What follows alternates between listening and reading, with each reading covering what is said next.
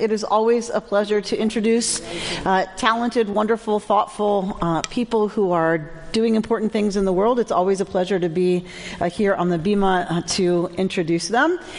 There is a seriously special pleasure about introducing someone you have admired for a very, very long time, and someone who has been your teacher, someone who's been your guide, someone who's been a role model. It is a different kind of thing than introducing any other kind of speaker. So it is my great good fortune to introduce to you my beloved teacher, Rabbi Dr. Nancy Fuchs Kramer. And I would say one of Nancy's greatest abilities as a teacher was to inspire by being a model of what she was teaching. Nancy's always been someone who chooses to teach what she's most learning about. She's always been willing to put herself out there in terms of what she's challenged by or struggling with. She was always ready to challenge us, and she did challenge us, and often by stepping up and doing what she saw needed to be done in the world and challenging us to do the same thing just by her example, but certainly by her passion. And it's backed by an intellect that is profound, I'll just put it that way. She has done a lot of things for us as students, but the thing she's done recently, she's pioneered innovative learning opportunities for rabbinical students and their Christian and Muslim peers. And her project called Cultivating Character, a conversation across communities, brought together Jewish, Christian, Muslim, Buddhist, and humanist leaders. Her current project is called Campus Chaplaincy for a Multi-Faith World, and its goal is to deepen the spiritual lives of chaplains and religious advisors of many faiths, to build their relationships with one another, and to encourage conversations across various faiths on college campuses.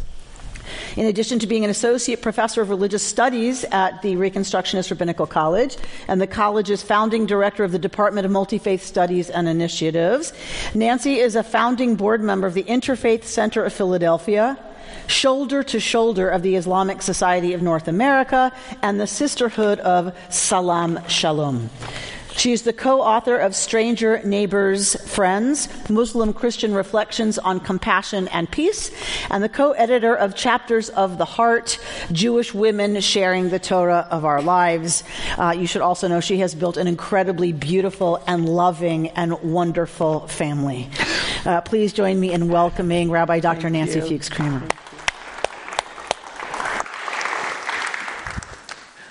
Baruch atah Adonai Eloheinu chei ha'olamim hacham harazim. Good evening, everybody. It's so wonderful to be in this beautiful place and to say that traditional blessing, which is said upon seeing a crowd of people. It's from Brachot, and it means in English, "Blessed are you, source of life, the wise knower of secrets." That's the blessing to say when you see a group of people. For the mind of every person is different from any other, just like the face of every person is different from any other. And you look around the room and you say that blessing and you think, everybody's got secrets, everybody's carrying something that no one else knows. And it's a great kavanah with which to begin our discussion, because only a tiny bit of anything is going to get revealed tonight. I want to always like to begin by really thanking Angela and Gina. They've been amazing, really wonderful, wonderful leaders. And I want to thank Rabbi Amy for her wonderful introduction. Let me say that Rise Rabbi once said that it's worth giving a sermon even if only one person is helped by that sermon, and even if that one person is you. So looking over my notes today to prepare for this sermon, and not just today, but in the days coming up to today, I really remembered that, and I thought, thank you for this reminder, because every time I work on this topic, I learn something new. When we first began talking about my visit here, I suggested the title, "We Were Made for These Times." It's a line I love from an essay by Clarissa Pinkola Estes. And I've been thinking about it a lot, especially since September 11th.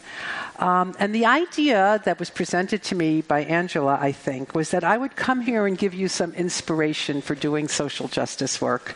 But as I thought about it, I thought, gosh, all you have to do is turn on the news, and you have all the inspiration you need. And in the last 2 years, I have felt increasingly called to bring together what I have learned over many years, actually, to answer a question that many people have been asking me, and it's a question about talking about difference. So I sold this idea to the organizers, and here I am. So I want to begin with a poem. I love to start talks with a poem. I think poetry often takes us to a place where we need to be. And, that's just my kavanah. That's the kavanah of that blessing. It's the kavanah of going into any kind of conversation. What do we know? Here's the poem. Many of you probably know it, but it's still worth saying again. Does someone here love to read poetry aloud? Is there such a person in this crowd? An orator of sorts? How about Rabbi Amy? From the place where we are right, flowers will never grow in the spring. The place where we are right is hard and trampled like a yard. But doubts and loves dig up the world like a mole, a plow. And a whisper will be heard in the place where the ruined house once stood. Thank you. So, as you heard, I have this ridiculously large grant from the Henry Luce Foundation to work with campus chaplains. And I asked campus chaplains when I got this grant, what do you need help with? And what I kept hearing over and over again was something along the lines of this. My campus is filled with students who want to save the world, but they can't talk to their roommates.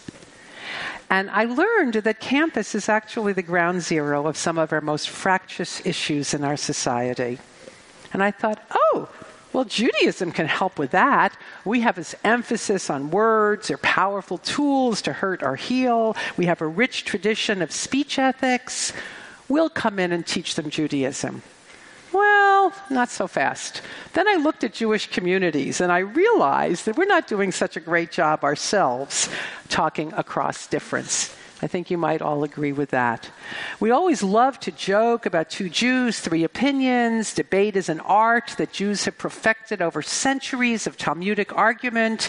And you know what? We talk about machloket l'shem shamayim, the dispute for the sake of heaven. But when we look at what's happening in our communities, it doesn't always feel like that. Actually, more and more, when I mention that this is an area of my expertise, and I use that word advisedly, people are very interested in that topic. And I've given a number of talks on this question. Basically, can we talk?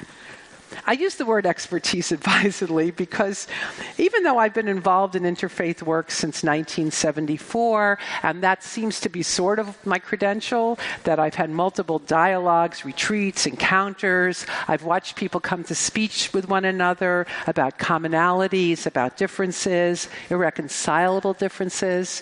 I've watched as we've done parallel play, mash-up sermons, and on very lucky occasions, I've even participated in holy listening. I've also been a student of Musar, which is a Jewish spiritual practice, which some of you know about and some of you don't. And before you leave here today, all of you will know more about it than you did. Ever since 2005. And I'll tell you more about that, but basically for 12 years, I studied every week with a rabbi in a group in which we pursued this spiritual practice based on the idea of midot, of character traits. I'm a slow learner, so it took a while. And I learned that this is the work of a lifetime, and it has a lot to do with this topic of conversations over difference. Having said my credentials, I still don't always do conversation very well. And the closer the other, the more difficult it is. So just the other day before the Seder, I was having a conversation with my sister, and it was really going down a rabbit hole. And my sister was, hey, help me out here. Don't you give lectures about this stuff? Don't you go to like this cultivating character practice with virtues? Aren't you supposed to know what you're doing? And I will confess to you that when I am in a group having a conversation, a fraught conversation, even in the synagogue that I belong to, we have quite a few of those, I don't always show up as my best self. And I know that a lot of that has to do with what I've learned in Musar to call Yetzer Hara, they call it the evil instinct, but it's really not the evil instinct. It's actually just the energy that we all have, which goes in bad directions when it gets overly done. Now, there are people who don't have a Yetzer Hara, but I've never met any of them, and probably you haven't either. We all have them, and in Musar we learn how to get to know them and to work with them. So, why am I talking about this even though I can't do it? I'm talking about it because I have learned something in the 6 years of cultivating character, this conversation across communities. And I hope that what I talk about will at least give you some sort of framework, some words, some vocabulary to think about this issue. And if nothing else, you'll learn that you're not alone and that this is difficult and holy work.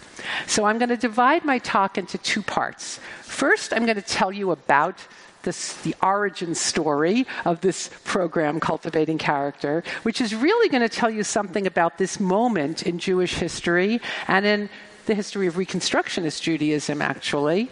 And the second thing I'm going to do in the second half is to invite you into the process, which will be a little bit of a mini workshop, if you will, where I want you to be thinking a little bit about how all this applies to your own work, your own experiences. So let me invite you right now, even as I'm talking, to think a little bit about some time when you experienced let me write it, I'll put it on the board so you'll remember what I'm asking. Recall a time when you had a conversation across difference. Could have been with one other person in a group, could have been about something very little, could have been about something very big, it could have been about someone in your family or else not. What do you think accounted for it going well? What made it work? So I'm just putting that out there. It'll come in the back of your mind. You can be working that question. And we will come back to that. So let me say a little bit about how I brought together the Musar work with the interfaith work to start thinking about a way of thinking about difficult conversation. One thing I learned from interfaith work is that difficult conversations are actually worth having. As I mentioned earlier this evening, between 2009 and 2015, I ran 5 retreats for emerging Muslim and Jewish leaders. And during those retreats, we indulged our shared love of faith, of text study. We studied, Torah and Quran. And what we didn't do is talk about any of the issues that divided us. We kept the elephant in the closet. We had a picture of an elephant on the wall, actually, one year, and people wrote inside the elephant all the things we weren't talking about. When we started to think about bringing the elephant out of the closet, we realized we did that because it was impeding our building deeper relationships. And we had a host of techniques. We had fish bowls, and we had all kinds of things that different groups had developed about how people have different covenants and ground rules and structures and all kinds of things. In fact, one year we did an entire 3-day retreat just about Israel-Palestine. That was a hard one. But what we learned was that we needed to go deeper. And we needed to go deeper by actually coming not to teach one another about what we wanted them to know about us, but to come and say what it is we didn't know about ourselves. And one of the things that I learned from Heschel, which I just love, was that he said, a good place to start a conversation between religions is the place where each one of us is the most unknowing, the most embarrassed. I started to think a lot about that. Many of you probably heard a TED Talk by Brené Brown. How many of you have heard Brené Brown? This is a TED Talk that went viral. If you didn't hear it, you should listen to it. It's a wonderful talk in which she talks about vulnerability as a key to a meaningful life. And reading Brené Brown's books and thinking about Heschel, I realized that a lot of as we enter into conversations with an idea of this is what I want the other person to know about me. At the end of this conversation, this is what I want them to come to know. And what if we came together to talk about our traditions? This is an interfaith setting, not about what our traditions knew, but about what our traditions, how they try to help each of us cultivate our character, show up better in our lives. All of our traditions agree that our aspirations for how we want to be as people far exceed the human nature that we're given, the Yetzer Hara. All of our traditions know that about ourselves, and that the focus of these conversations might be exactly on what can we learn from one another about how to show up in our lives in the best way or a better way than we could. So what I was developing was sort of a different entry point for interfaith work, and I thought, how about if we go to retreats and each of us teaches our spiritual practice for how we try to become the better people that we hope to be, and invite other people to learn from each other, from one another. And so I would have somebody who learns it from doing Muslim prayer 5 times a day, and someone else from yoga, someone else from meditation. And fortunately, I happen to have had a spiritual practice of myself, the aforementioned Musar, and it was that I decided would be a really good thing to kind of start teaching to people who weren't Jewish, which brings us to Musar. So let me say a little bit about Musar. Let me see how we're doing. How are we doing? Good. So about 15 years ago, I started going to this Musar thing because, it was just that time of life where I had a long-time marriage, 2 jobs, 2 teenagers, not enough energy, some friends were dying. The second intifada in Israel made me wonder, what's going to happen there? Oh, and mention the teenagers. I needed something in my life. I didn't know what it was. And I did all these different things. I read self-help books. The solution for academics when you have a problem is to read a book. So I read a lot of books. I read books about spirituality. I went to therapy. My husband and I did some couples weekends. And there we learned communication skills. And then we got really smart at talking to one another. But something was missing. And I began to realize that somehow or other, what I needed was something that was going to help me that was, wait for this, boldly relevant and deeply rooted. And I wanted a Jewish spiritual practice. And what I found in Musar was precisely that. I found a spiritual practice that's actually rooted in traditional Judaism. It's based on an understanding of human nature that actually blows me away even to this day in how profound it was, since it comes out of the 19th century. And the point of Musar is really, how do you learn to live with more intention and grace? And the way I described it was to declutter my insides. What I was seeking, and I didn't actually have the words for it at that time, was somehow a way to go past all what Jewish world had given me. And now I'm going to tell you sort of the history, the Jewish piece of this, the Jewish history piece of this. Our liberal Jewish world was strong on intellectual pursuits and on social justice, but was very weak on language and practices for the inner life. Many Jews of my generation were turning and continue to turn to Eastern religions to fill that void.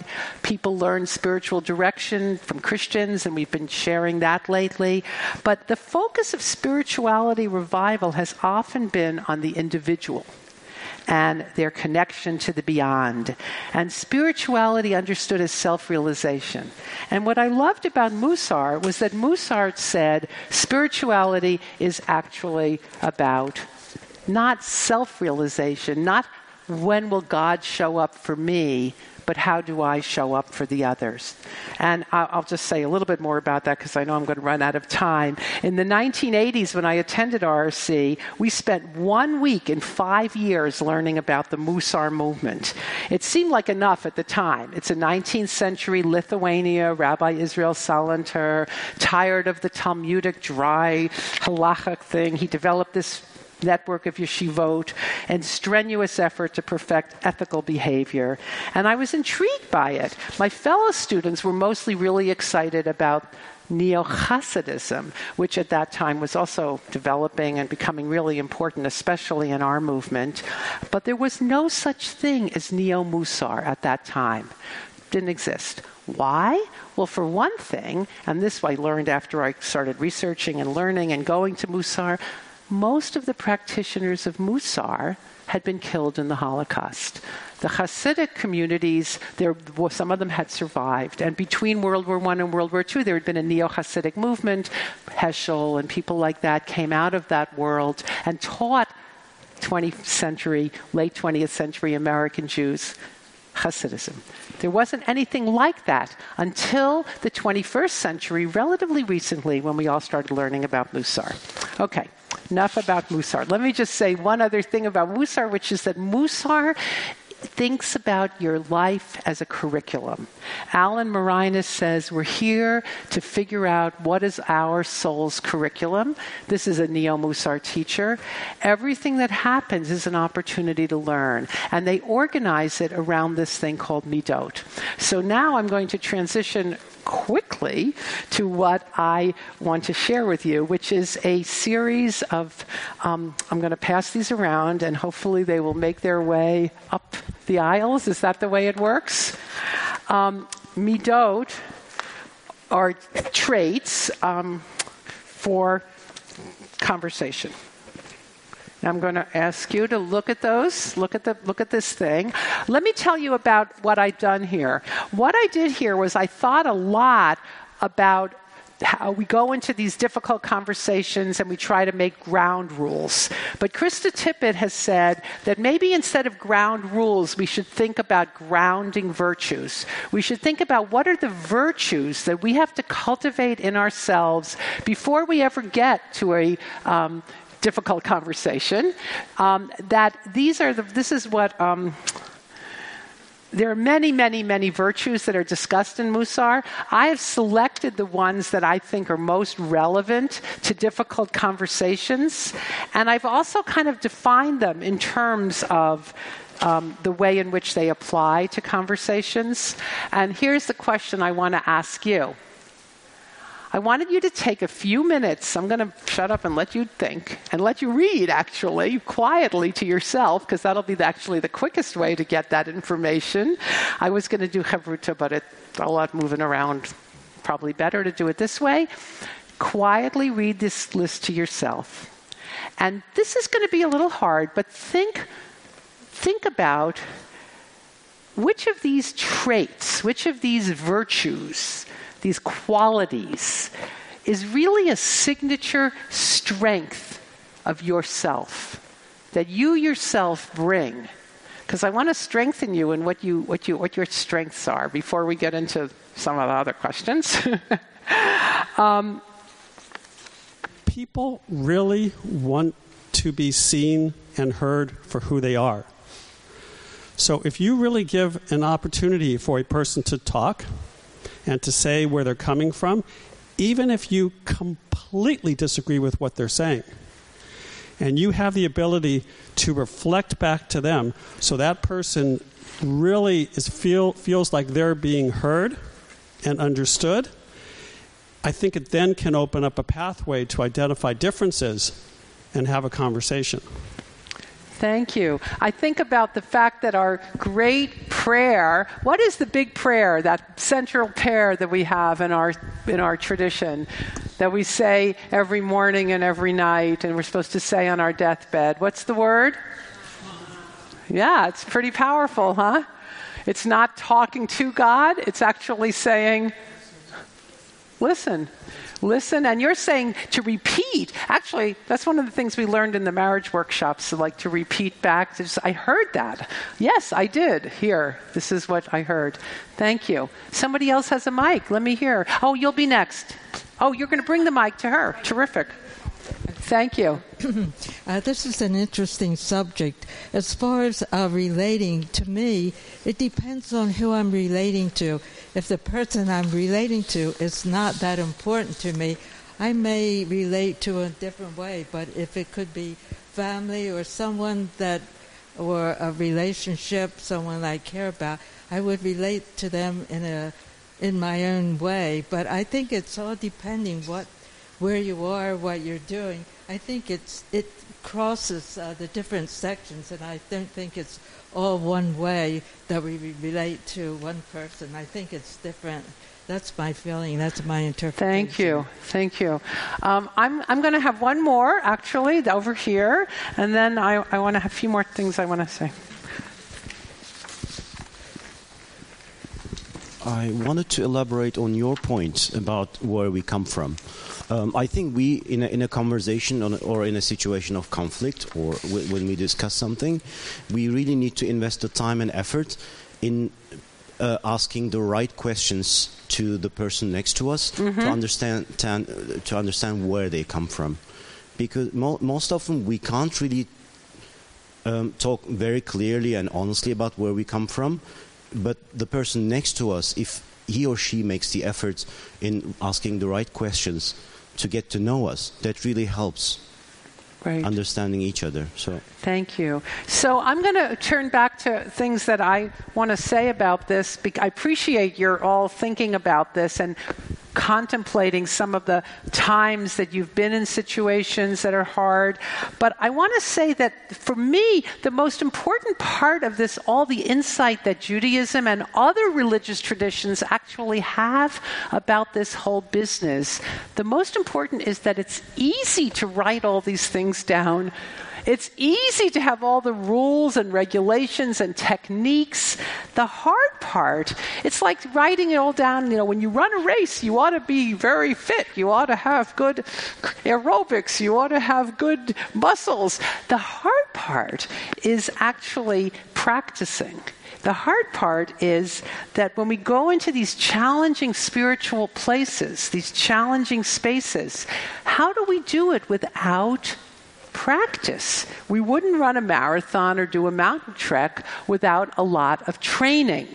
So what spiritual practice, I'm going to invite you to think about, and this is what we talk about in our retreats when we talk about meditation, and we talk about yoga, and we talk about musar, and prayer, and all the different things that different people do in the different religions, is we talk about these as working out to build the kindness muscles, to build the muscles to do these things. Because we all know in our minds, well, we all know we'd like to be able to do them. We all know it's good to ask questions and to go slow and to be watchful and to be patient and all that. But how do we get there?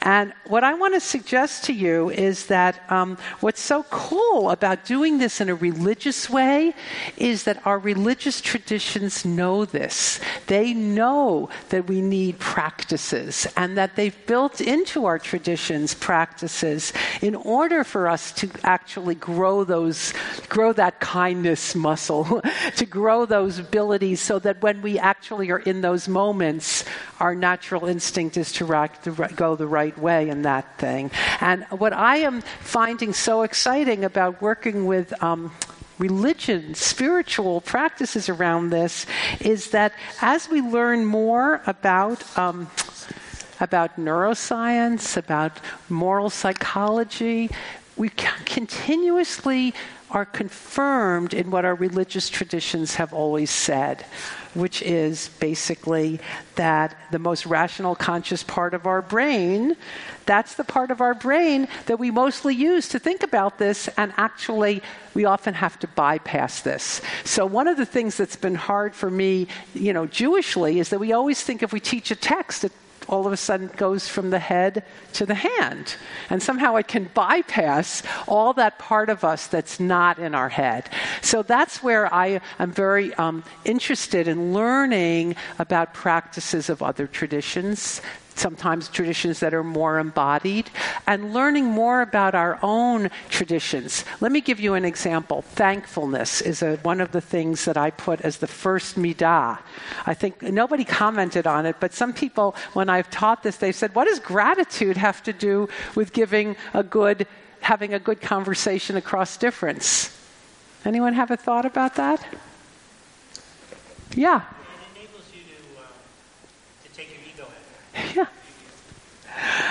Exactly. I mean, thank you. Grounding yourself in a sense of gratitude about all the unearned blessing you have in your life, the fact that you're here, the fact that you've been woken to another day, that God's trusted you with another day to live and to be in this world and to have this conversation is so incredibly important as a very beginning moment, as to sort of put yourself in that space, in that seat of gratitude, before you begin to talk to somebody else about convincing them that you're right and they're wrong, or listening, or trying to remember that you really ought to be quiet, or whatever it is. So Jewish tradition says you don't just do that by saying, I'm going to read a book one day that says you ought to be grateful.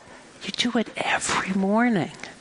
And you say, moda ani. Before you say ani, you say moda, right? The word thank comes before the word I. It's not ani moda, it's moda ani.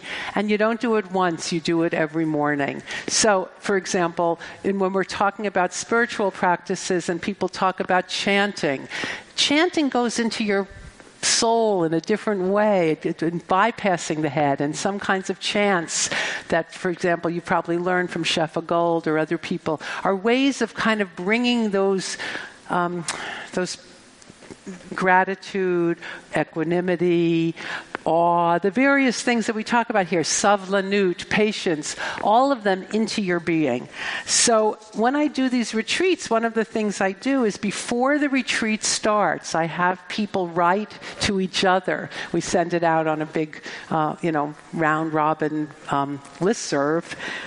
What is the character trait you are working hardest on right now in your life? And these people in my retreats now are campus chaplains, and they write about these things. I mean, I don't give them this list because this is a Jewish list, but they all come up with the same things. Right now I'm working on equanimity. Right now I'm working on patience, whatever it is. And then I ask them to say, what practices? I don't just want to hear aspirations. I want to hear, what are you doing? How is your tradition helping you do it? So that's what this is all about. And it's actually pretty exciting because I've thought about many things that have been, for example, let me give you another example. I think about humility. Actually, humility they're all hard. They're all hard. Every one of these things is hard. But humility is one that I think about. And I think about, Muslims get physically down on their knees and put their head to the ground 5 times a day. What? Well, I wonder what kind of a different person I'd be if I actually did that. What would it mean for me to just physically put my head down on the ground 5 times a day? How would that change who I am? And our traditions, as I say, are way ahead of ourselves. And people who study moral behavior used to focus a lot on moral reasoning. Do you remember that era when I went to grad school? They talked a lot about Lawrence Kohlberg and about stages of moral reasoning and moral development. And right now, that's not in at all. Right now, what people are talking the most about is the emotional mind and the emotional dimension of behavior. And it's really in religious traditions that we get into that stuff in a deep way. Anyway, I am going to stop talking now and ask if people want to just have some questions or comments of a more general nature, not the things that I've made you think about, but a more general thing. Yes. Actually, you've made me think about this, and the question that's on the wall also makes me think about it. I think for me, one of the challenges in trying to have a calm conversation with somebody with whom I disagree is the question of whether the other person is going to come at the conversation with the same intention. And people I think are worried about being the first one to be a good listener, being the first one because what if they don't? And kind of part of that is what is my goal for the conversation? What does it mean to have a better conversation? I don't think the goal can be to persuade them that I'm right. And actually have any of this stuff work. Maybe the goal is just to have listened to one another. So I guess my question is twofold: is how do you define a successful conversation? And how do you go forward to instruct the other person, maybe by example, of how to be in that conversation toward that goal? I laughed because it's so much easier to think of what the other person is doing wrong. I remember when my kids were little, we always started off our prayers by doing a wonder of the day.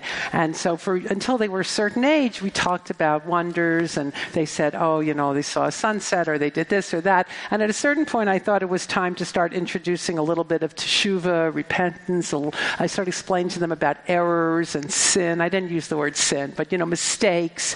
And I explained what those were. And I said, so now we're going to say our prayers, and you're going to tell me one of those. And so the one said, well, she did that, and she did that. They each one had lists of what their sister had done, not themselves. It takes longer to figure out that it's about you. I don't think a conversation can ever be with a goal like that. That's why I really appreciate this idea of Jonathan Sacks that conversation can be a form of prayer. He actually came up with that because in the Talmud it says prayer is a form of conversation, or actually the line is, there is no prayer that is not also conversation. And he switches the Hebrew around and says conversation is prayer. And the way I look on conversation is, well, let me put it this way. Rumi, everybody know Rumi? Favorite poet, a Sufi poet. I'm sorry. We talked about that a little bit. Let me go back to that, but let me put the Rumi in here. Yeah, it's got to be about meeting in that field that's past iman and kafir. In the prayer, in the Hebrew, I'm sorry, not the Hebrew, in the original language that Rumi wrote this poem, he says, out beyond orthodoxy or whatever truth and kafir, which is heresy, there is a field. I will meet you there. So that's actually, that's what I would say. You can't go into a conversation, just like you said, you can't go into it expecting to change people. But I'm sorry, I didn't put this one up, but of course I was asking you that very question by all my talking about practices. Yeah, what is it? And I do want I would love, if anybody wants to say, what do you practice? How do you practice so that when you do find yourself in these marathons or these difficult races, you've gotten the training? Anybody want to talk about that? I'm really curious. I think we don't talk about this enough, actually. The feeling that I have is that there are various kinds of conversations you have. As an attorney for 40 years, I had lots of conversations, and I'd say to my client, I may scream and shout, but I probably haven't lost control. I'll try to look at you and wink, so you'll know that even though I am not practicing equanimity at all, I'm quite calm inside.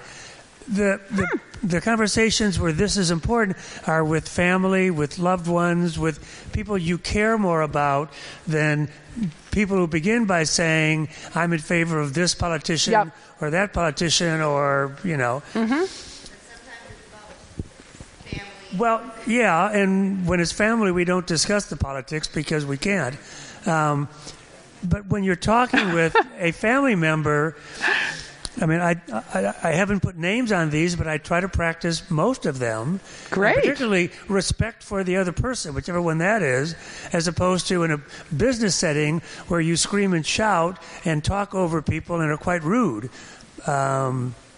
So let me just say my question again. I get that you practice these by doing them. So I'm talking about practice in a slightly different way. I'm talking about kind of spiritual practices, for example, like meditation or prayer, that don't explicitly say you're not in the conversation at that moment, but they might help you to cultivate those traits. I'm wondering if you have anything like that, or if someone else wanted to share something like that along those lines. Yeah. I don't know that this has to do with conversation, but I cut out the article about the black hole. And I don't understand the billions and the light years, but it certainly helps me have a sense of awe. Oh, that's beautiful. I love that. I love that. So just contemplating awesome picture might put you in a place of sort of, wow, we don't know the half of it. That's the thing I started with. Thank you. I like that. That's great. That's great. Anybody else have practices that they want to share? Yeah. I have a practice which is to try to, so I have a different political opinions than my beloved mother-in-law, and we do sometimes talk about our differences. So my practice is to remember that she is a wonderful grandmother who raised a wonderful man, and these are separate things. And I think, to just sort of keep in mind, family relationship is more important to me than whatever our disagreements are. So I guess that's kavod, and it's also gratitude. In its own way. Yeah, it's also gratitude. You're grateful to her for what she's done. It's lovely. Sure. That's actually really, really nice. Yeah. So can I share one practice I did today? Yeah. So this was not a spiritual practice. I was actually practicing facilitating a difficult conversation. Oh. And one person said they were in a room full of people, and they were Jewish communal professionals, and they started talking about politics, and people were speaking with evil words, and I could never talk to that person. And so the person who started the conversation said, I got really angry. I couldn't accept that. Even though I may have agreed with many things they said, I infused conversation with Jewish values and Jewish practice. So I said to the other person, I said, well, you heard what this person just said about having conversation infused with Jewish practice. How does that land on you? And they said, well, politics doesn't have spiritual practice.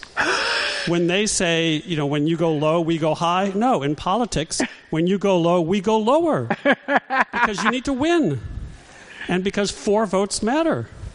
And so what I heard some other people here say is that in politics and in certain conversations or with family, not everybody's going to be looking at this from a Jewish perspective. And then I think we all need to learn how to talk with people who may not share those same Jewish values of how we have conversation. And the key is, how do you still have conversation about difficult topics? I love that you brought in Michelle Obama, when they go low, we go high. That's a great line. I never thought of it, but we could use that in this work. We could say, when they go low, we go to midot. I have one. Yes. On a daily basis, I practice, because in speaking to others or in my practice, that I will constantly remind people that very few people learn when they are talking and not listening. Wow, that's nice. That's nice. And I remind myself of that. Yeah, that's lovely. You learn more by listening. Yep.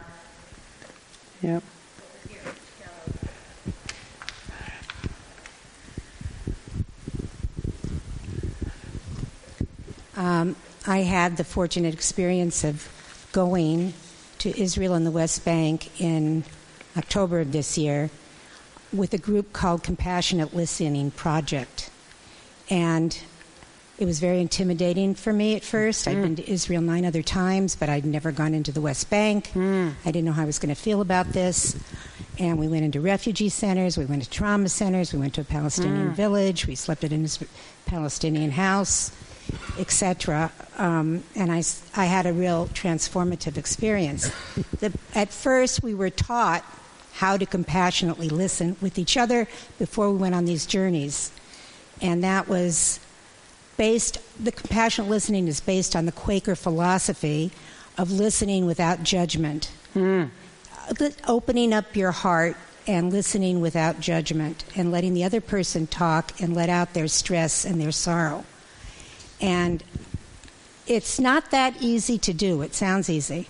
Because I think when we're in daily conversations with our friends, it's kind of tit for tat, and you're giving advice, and you're judging in your head what they're saying. It's a difficult thing to do. I try to practice it as much as I can. Wow. I don't always succeed, but it was quite a learning experience. Absolutely. And what you're talking about is going on a trip where you made that a conscious intention. It wasn't just like we're going on this trip and then let's hope we also do a good job listening. Your trip was about this passionate, compassionate listening. That's beautiful. And you practiced it, and then you probably didn't always succeed, right? Right.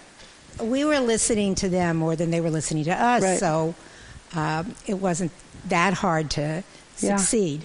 In a way. When I was learning a lot from them, much more than they were learning from me. But yes. One thing I've learned that's been helpful to me, and I think I learned this from something called the Sunday Supper Program, one of many programs on the internet that talk about bringing people together across difference. They say not to talk about safe space, because safe space sets up an unrealistic expectation, but to talk about brave space instead of safe space. And what I said here in patience, I think is actually really important, to bear the burden of the situation, which is it's not going to be perfect. Plan for brave space, not safe space. I wrote that wrong. Expect it to be messy.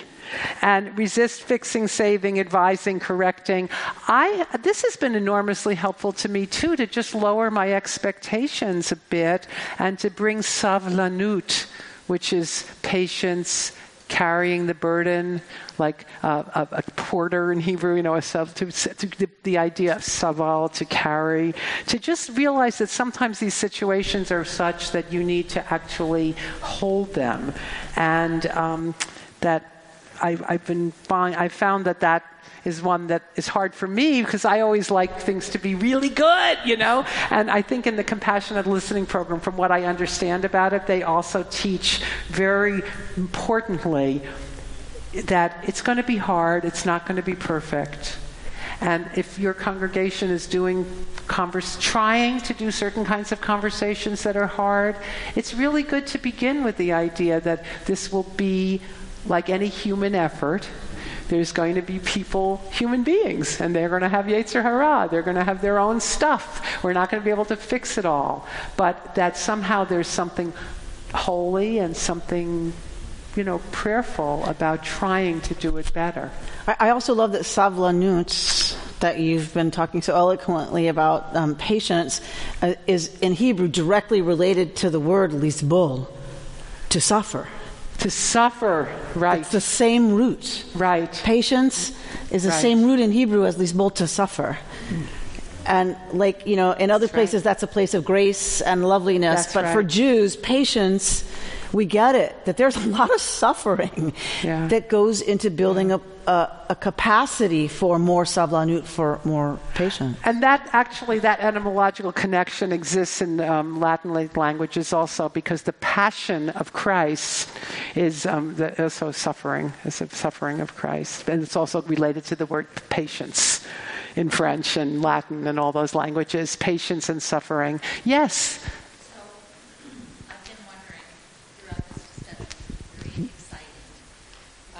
About the comment, bear the burden. Yes. So let's say bear the burden coincides with being patient, and maybe suffering, but how does the mind or even the somatic body bear the burden but not think or arrive at the feeling of being a martyr or a victim? Or a victim. Yeah.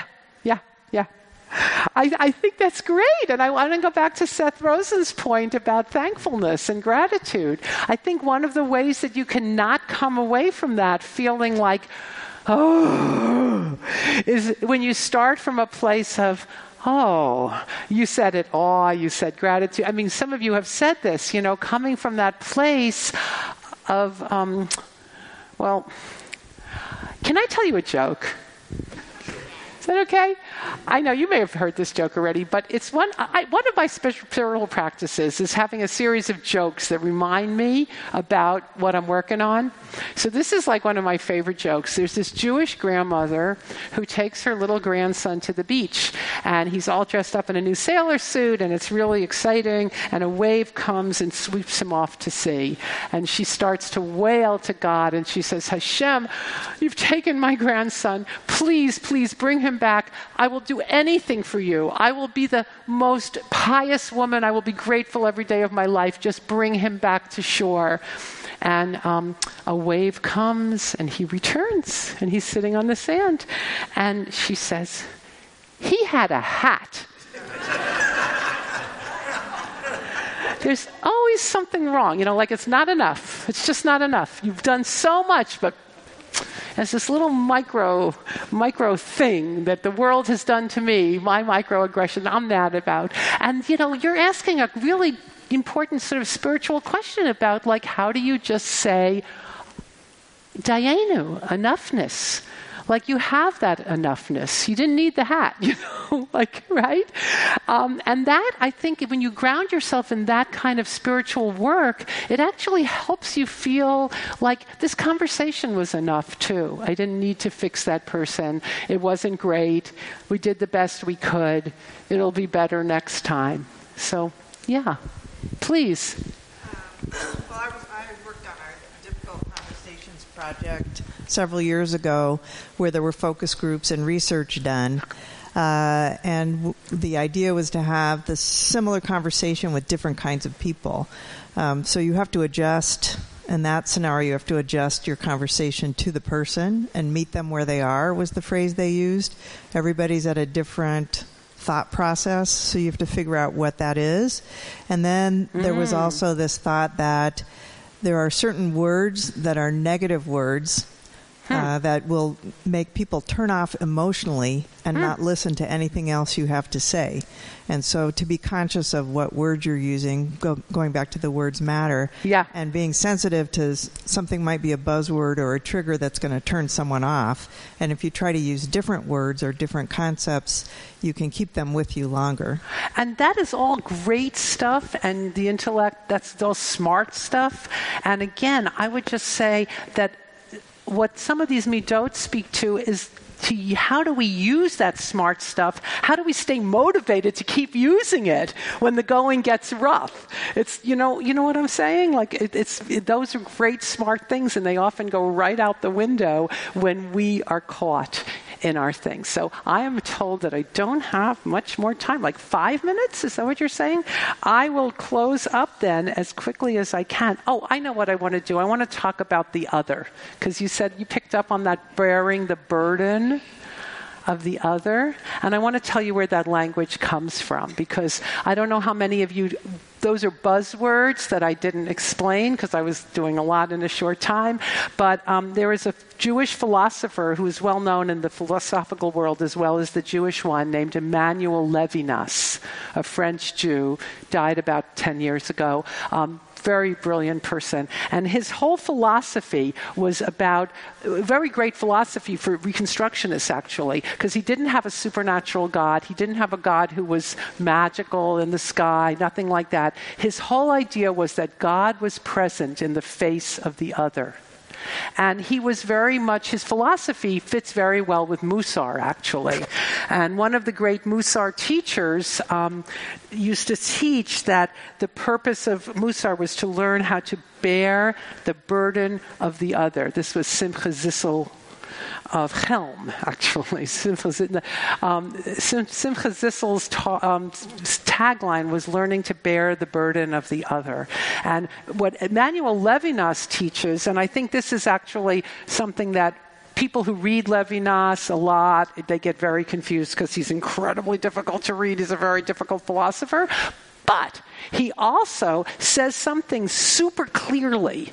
And the super clear thing he says over and over again is you can't see God anywhere in this world right now. And you can't see God in the next world when you live there too. It's not going to happen. The only place you see God is in the face of the other who is crying out to you, bear my burden. That face of the other says, I have a burden, take it on. And when you see that, then you are actually seeing God. That is God. That is his definition of God.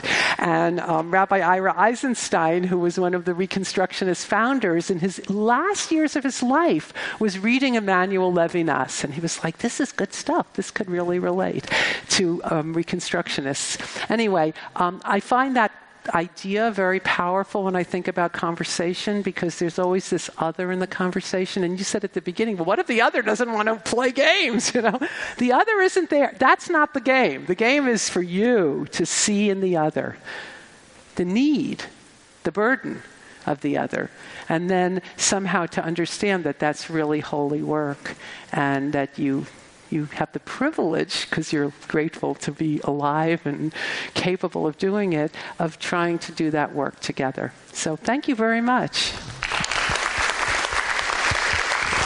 We don't know the half of it.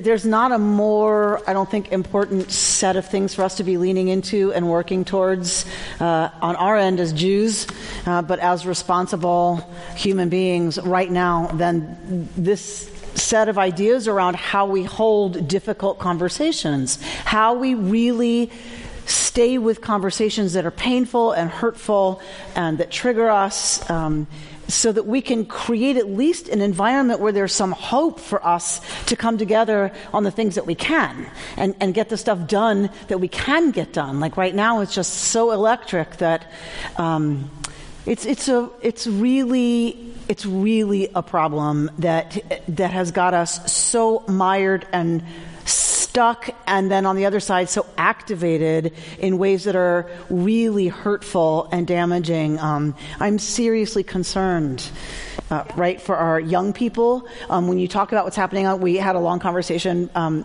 which I'm so grateful for, in my office earlier, and when you talk about what you're hearing on college campuses and what our kids are like marinating in, because I was saying to Nancy, they seem so angry. Like a lot of, graduate students and whatever that I meet in different kinds of, some of them seem just so edgy and angry and offended all the time and defended. And Nancy helped me a lot to understand that it's happening on college campuses, and that our kids that we're sending to go get educated and opened, right, and challenged by new ideas are actually right now, some of them on some campuses, they're sitting in soup that's all about, and I'm entitled to tell you that you have micro-offended, like it's a microaggression, and it's just becoming a really ugly training ground for them to come out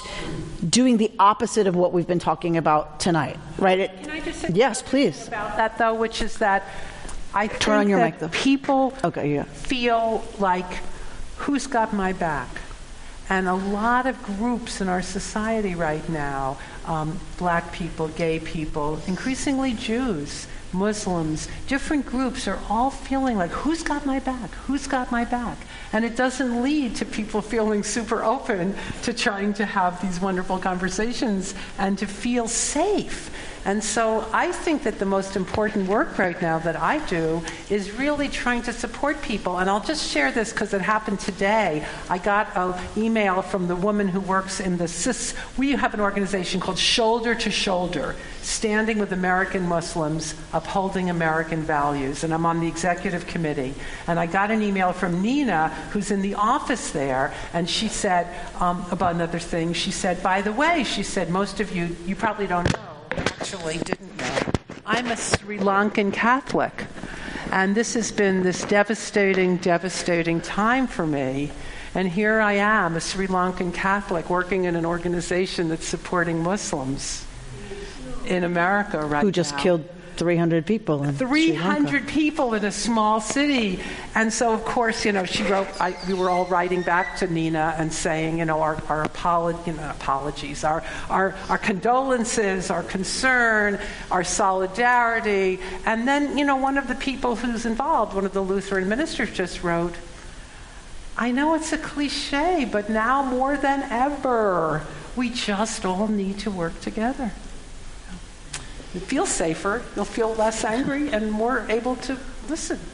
Amen, amen.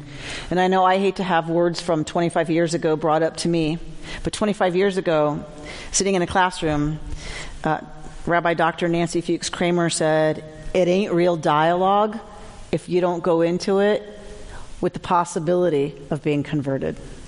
Oh, did I say that? You did. Oh gosh, I don't know. And it has continued to inform my ability to sit with, okay, am I really open to the possibility of being converted here? And if not, it ain't real dialogue. That's fine, because it's not real dialogue a lot of the time, but it sets the bar pretty high for me to at least move up a few rungs. Thank you so much for being with us tonight and for inspiring so many generations of rabbinical students. Thank you all for being here as well.